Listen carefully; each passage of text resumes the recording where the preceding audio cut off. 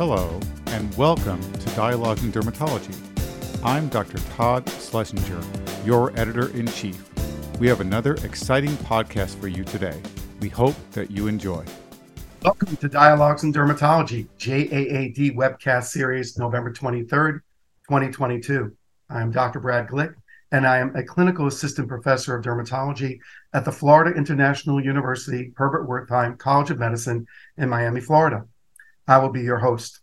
Our topic today is routine rescreening for latent tuberculosis has low utility in patients with chronic immune-mediated inflammatory diseases treated with biologics. This research letter was published in the October 2022 issue of the Journal of the American Academy of Dermatology. Joining me today to discuss this article are two of its authors, Dr. Urmi Khanna and Dr. Anthony Fernandez. Dr. Urmi Khanna is a second-year dermatology resident at the Albert Einstein College of Medicine, Montefiore Medical Center in the Bronx, New York. Dr. Khanna is a trained dermatologist from India who received her medical degree from the VMMC and the Safdarjung Hospital in New Delhi, India, and went on to complete her dermatology residency in New Delhi. Subsequently, Dr. Khanna pursued a research fellowship in dermatology at the Cleveland Clinic Foundation, where one of her projects focused on tuberculosis screening practices in patients on biologics. During her residency, she actively involved in clinical research and has authored more than 45 peer-reviewed manuscripts. Urmi, welcome. Thank you so much, Dr. Glick. It's a pleasure to be here.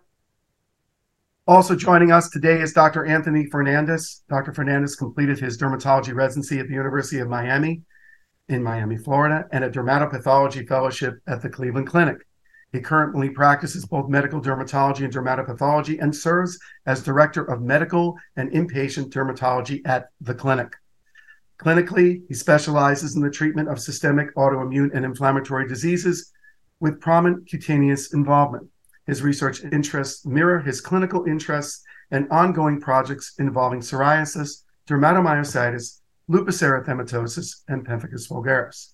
He is also active in a variety of national professional organizations and was recently the chair of the Finance Committee of the American Society of Dermatopathology. Dr. Fernandez is also the lead author of this very timely article that we would discuss today. Tony, welcome. Thank you, Brad. It's a pleasure to be here and talk to you today. To you as well. So I want to jump in and get started. This is a very timely topic. But what I want to do before we get into specific questions about this research letter is, Tony, we'll start with you. Give me some context as to the rationale for this article, for this research letter, and its significance. And then we'll hand it over to Urmi as well. Sure. Well, Brad, I think ever since the TNF-alpha inhibitors became popular to use in patients, especially with psoriasis, but other immune-mediated diseases, as you know, it became standard to screen patients for latent tuberculosis on an annual basis. And that practice has been carried over to other biologics over the years.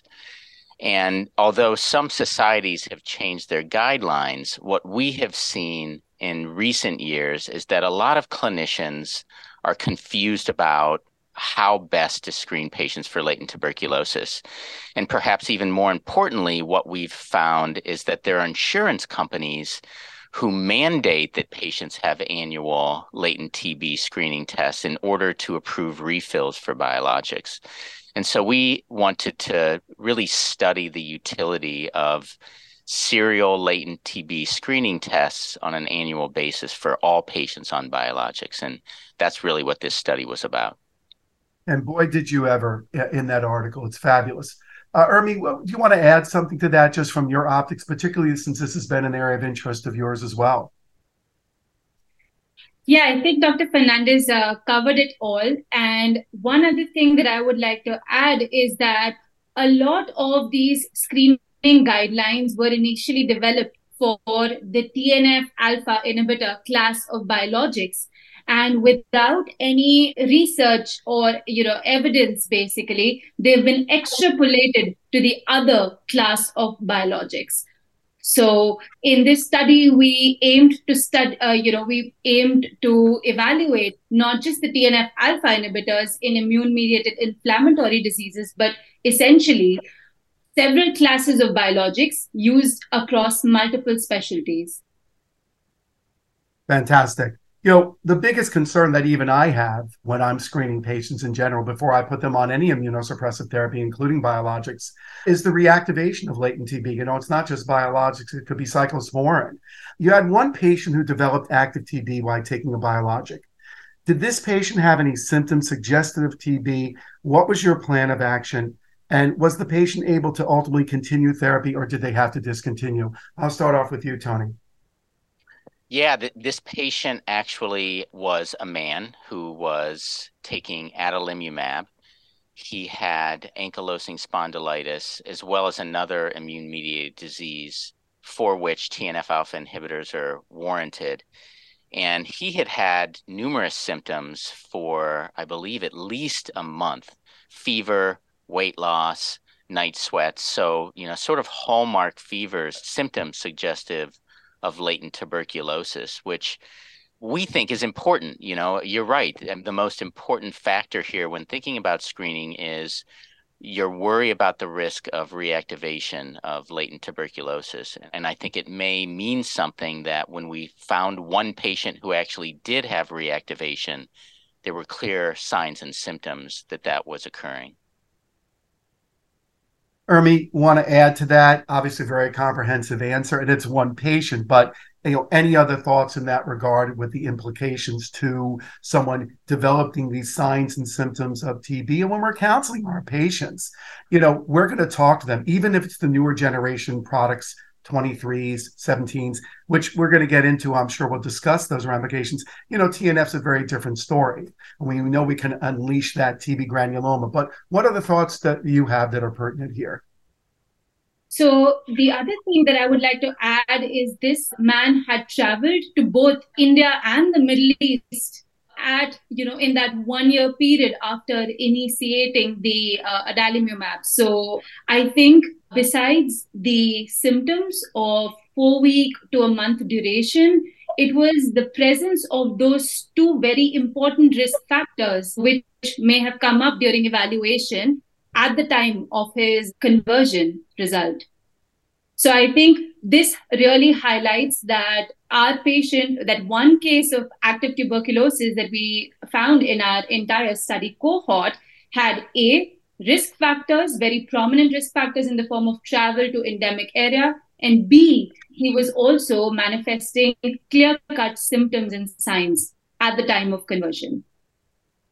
It kind of makes us step away a little bit and start thinking about what our criteria are for screening in general, and then ultimately even rescreening. You mentioned in the letter, in the study, 38% of patients that converted to a positive quantiferon gold, and within the study that there were false positive results. What should clinicians be suspicious of where false quantiferon results are concerned? How do we synthesize that? Are there predictors? Should we be reverting back and mostly being PPDs that we read ourselves? What do we do when we get that, or we suspect it's false positive? So, Urmi, you're shaking your head as we are on video here. Let me hear from you first, and then I'll hand it over to Tony. Yes, I think that's a great question, Dr. Glick. Positive quantiferon test results should definitely be interpreted in the light of the level of the result itself.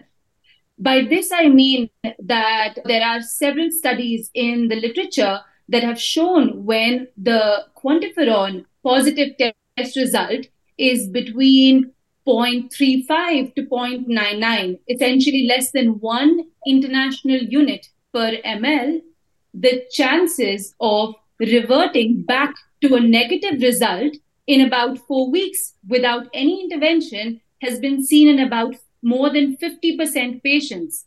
So that value between 0.35 to 0.99, essentially called as a borderline positive quantiferon test result, should be interpreted very carefully by clinicians, as it can very frequently revert to a negative test result on subsequent retesting. And even in our study, we found the same thing. About 83% patients who had values of their quantiferon test results more than 1 IU per ml were the ones who truly had a true positive conversion. So clinicians should look at the level of the positive quantiferon result, and when it's borderline positive, it may be valuable to consider a single repeat test before they initiate, an entire chain of referrals and treatment, etc. Tony, you want to add to some of those comments? And then I actually have a follow-up question, but go ahead. No, I think Urmi is spot on. I think it's very challenging to get a positive test and feel confident it's false positive. So, of course, once you get that positive result, you have to take it seriously. But as Urmi has pointed out, there have been more recent studies to suggest that there may be this borderline range of positivity. And when your result is within that range, then instead of ordering a battery of tests that accumulate a lot of healthcare costs, probably the smartest thing to do is simply repeat that test, because that research has suggested that a lot of times that second test will revert back to a negative result, and you feel confident it really was false positive. My follow-up comment / question is, I would think that most of our colleagues are thinking that the QuantiFERON Gold, which is probably the most popular interferon test for tuberculosis screening, think of it as a qualitative test. It's either positive or negative. But what I'm hearing from Urmi, though, is that we need to maybe take a step back and understand the test about a little bit better, myself included. Sounds like an opportunity for some podium education so that we understand better how to interpret the test, because otherwise, maybe we'll be randomly repeating tests, which we might do anyway. But on the other hand, it seems to me like there's a little bit more need for knowledge base. Before we move on, I want to ask is, do both of you in that scenario just look at the value and then ultimately, depending on where it sits, repeat the test? Or do you sometimes just place a PPD that you would read yourself? What are your thoughts on that? Tony? It's very challenging here at the Cleveland Clinic right now to actually place a PPD. So typically what we'll do is simply repeat the test. And obviously, if it's positive again, even if it's in that low range, then we treat it as a positive result and we act upon it and include colleagues sometimes in infectious diseases to determine what is the next best step. If it's negative, however, on that second test, then again, I think everything in medicine is within the context of the clinical situation. So if we believe our patient really has a low risk of having contracted latent tuberculosis and that second test is negative, then we treat that initial positive test as a false positive and just move on with our treatment plan. Fantastic, and very helpful for me as a clinician practicing in the trenches as well.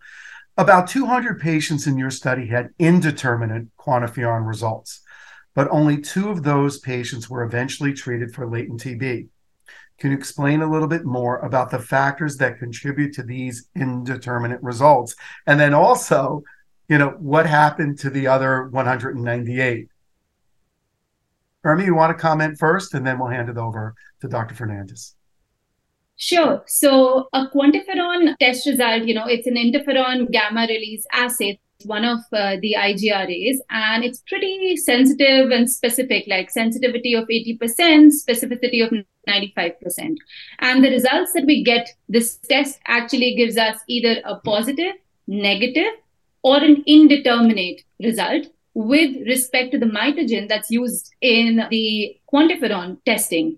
So as you mentioned, Dr. Glick, we got about 200 indeterminate tests out of our cohort of 5,212 patients. And a few factors can contribute to indeterminate QFTs. And most importantly, immunosuppression, or something which basically affects the T cells, is the most important factor.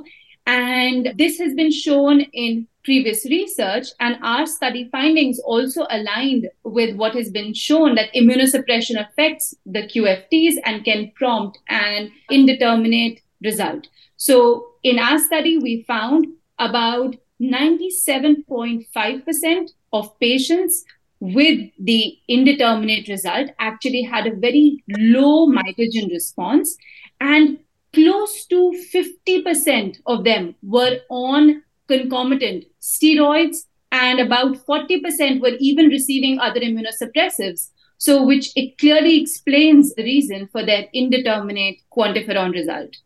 And you bring up a very valid question as to what happened to the 198 patients that were not, like, basically, just to rewind a little bit, out of these 200 patients, 2 were treated for latent tuberculosis infection and 198 were not. And in those patients, the indeterminate test caused a lot of confusion, prompting subsequent workup, referrals. And it again brings us to the starting point of this discussion, that these tests need to be interpreted very carefully in the light of risk factors, immunosuppression, and essentially the level of the result itself. So we have this fantastic article, this letter, this research letter. We have the brain trust of the article here. Tony, tell me, what do we do with indeterminate tests? And what do you do at the clinic? That's a great question. So I think, first of all, the number of indeterminate results that we had, again, sort of underscores the importance of really ordering this test in the right population of individuals and not just ordering it in every single patient on a biologic, especially knowing that immunosuppression can affect that T cell response to those mycobacteria peptides and cause an indeterminate result. Once you have an indeterminate result, I think it does create confusion. And I think you have to think about that patient and why may that result have been indeterminate? Is it because the patient is on immunosuppression, other risk factors that we know may cause an indeterminate result? And I think what we typically do in our real world practice, again, is often repeat the test and see if it reverts to a negative result. But if it's indeterminate again, or if it's positive, then again, we end up ordering more tests involving colleagues. So it can create a lot of work. So again, I think the most important point in all of this is we really need to start ordering this test in the right population of patients. I want to once again add that, even for me as a clinician, it makes me want to step back and rethink my prompting of how I'm ordering it, who I'm ordering it in, and have to really look back at whether the concurrent medications our patients are taking. This is a really good opportunity to talk about what are your personal screening practices for patients on biologics. Any differences in your screening patients on TNF inhibitors versus other biologics, like our newer generation interleukin 17, 12, 23, or 23 blockers? Tony? Yeah, so right now I do order latent TB screening tests on every patient who I am planning to start a biologic on. However, in terms of repeating those TB screening tests, I'll usually talk to the patients about any recent travel to international countries. I make sure I know what they do for a living. Do they work in healthcare? Do they work in a jail system? And if they've been exposed to anyone with active TB since I have last seen them. And if those answers are yes, then I will repeat a latent TB screening test. But if they're no, and I feel the patient is at extremely low risk for reversion from negative to a positive result, then I will not order the test. And that's my current practice. And I do it for all biologics. There's some very interesting data recently that suggests that at least report a number of patients with latent TB who have not been treated prophylactically for that latent TB and then ultimately started on either interleukin 17A inhibitors or interleukin 23 inhibitors, and none of them have developed reactivation of latent TB. So I think that's interesting and data, a story that we need to follow. But in my own opinion, I think that there are too few patients reported, and those patients have not been followed long enough to just assume that it's very safe to give those medications to patients with latent TB without treating them. And so in that case, I think you do want to screen and know whether they have latent TB and then make a decision about, the risk of giving them that medicine or not before starting the biologic. Urmi, some additions to those comments?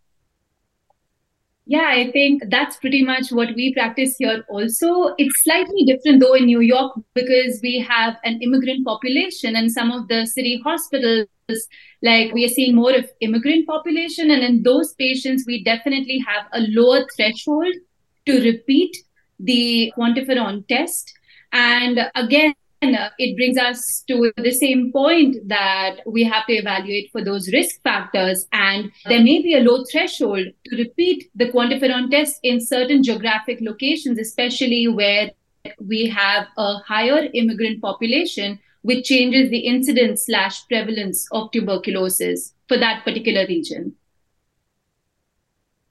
Oh, well, this has been fantastic. I mean, and you really comprehensively explained, I believe, to the audience the scenarios that we need to look for and look at when we're evaluating these patients upon not only initial screening, but in consideration for repeat screening. But it seems to me like those are special circumstances. And while we do our initial screenings, as are indicated even by Academy National Psoriasis Foundation guidelines, pan ultimately on our patients that are healthy, that are not on steroids, that are not on immunosuppressants, which for a lot of our psoriasis patients, for instance, as opposed to those people that have other autoinflammatory conditions or have IBD or ankylosing spondylitis, as you referenced before, Dr. Fernandez, it seems to me that moving forward, individuals don't have to be screened because we spend a lot of money on these tests, at least ultimately if they have had that baseline screening. As we close, any additional comments that you have in general regarding screening, regarding psoriasis? And I'll throw that question out to both of you. Tony? Sure. Yeah, I think certainly, Brad, our research is not the only research in this area. And we were flattered to have a reply to our article from some authors in Italy who really voiced their opinion that they agreed with us and they face similar issues there. So this is an international problem. And look, I think I don't want it to sound like the quantiferon tests are bad tests. They're fabulous tests. But I think we really need a group who can look at the value and the correct populations of people to use this test on, especially serial testing, to guide clinicians really all over the world. I think we all recognize that right now we need to be very efficient in how we spend healthcare dollars, and then also treating our patients so we optimize their treatment in terms of making them better and minimize harm. So I think we really need a committee to really look at this and publish some evidence-based guidelines given what we know at the current time. This sounds like a great opportunity for a podium talk at the American Academy of Dermatology annual meeting in New Orleans. And I would volunteer Dr. Anthony Fernandez and Dr. Urmi Khanna to do such a talk for that education, because that's really what I get out of this podcast, is that we need a little bit of a better understanding of these tests and our patient selection accordingly, and who we are not screening and even rescreen. So I want to take this opportunity to thank you both very much, not only for this enlightening publication and also reporting to us that there was a response for the Italians who use a lot of biologics. I was just with them at the Dermatology to the Stars with Dr. Paolo Romanelli and at the University of Miami, who I know you know very well, Dr. Fernandez. But I also want to thank you both for taking the opportunity for participating in this JAAD Dialogues in Dermatology podcast. Have a wonderful Thanksgiving and a great holiday season. You too, Brad. Thank you so much. Thank you so much, Dr. Glick. You too. We hope you have enjoyed this edition of Dialogues in Dermatology. This is Todd Schlesinger, your editor-in-chief. For more podcasts, including bonus issues, check us out online at the website of the American Academy of Dermatology or through the Dialogues in Dermatology app. You can now also sync your subscription to your favorite podcast app. New podcasts are released each week in addition to our monthly JAAD podcasts. We hope you enjoy these new options for listening to dialogues and the increasing content for your listening pleasure. Thank you.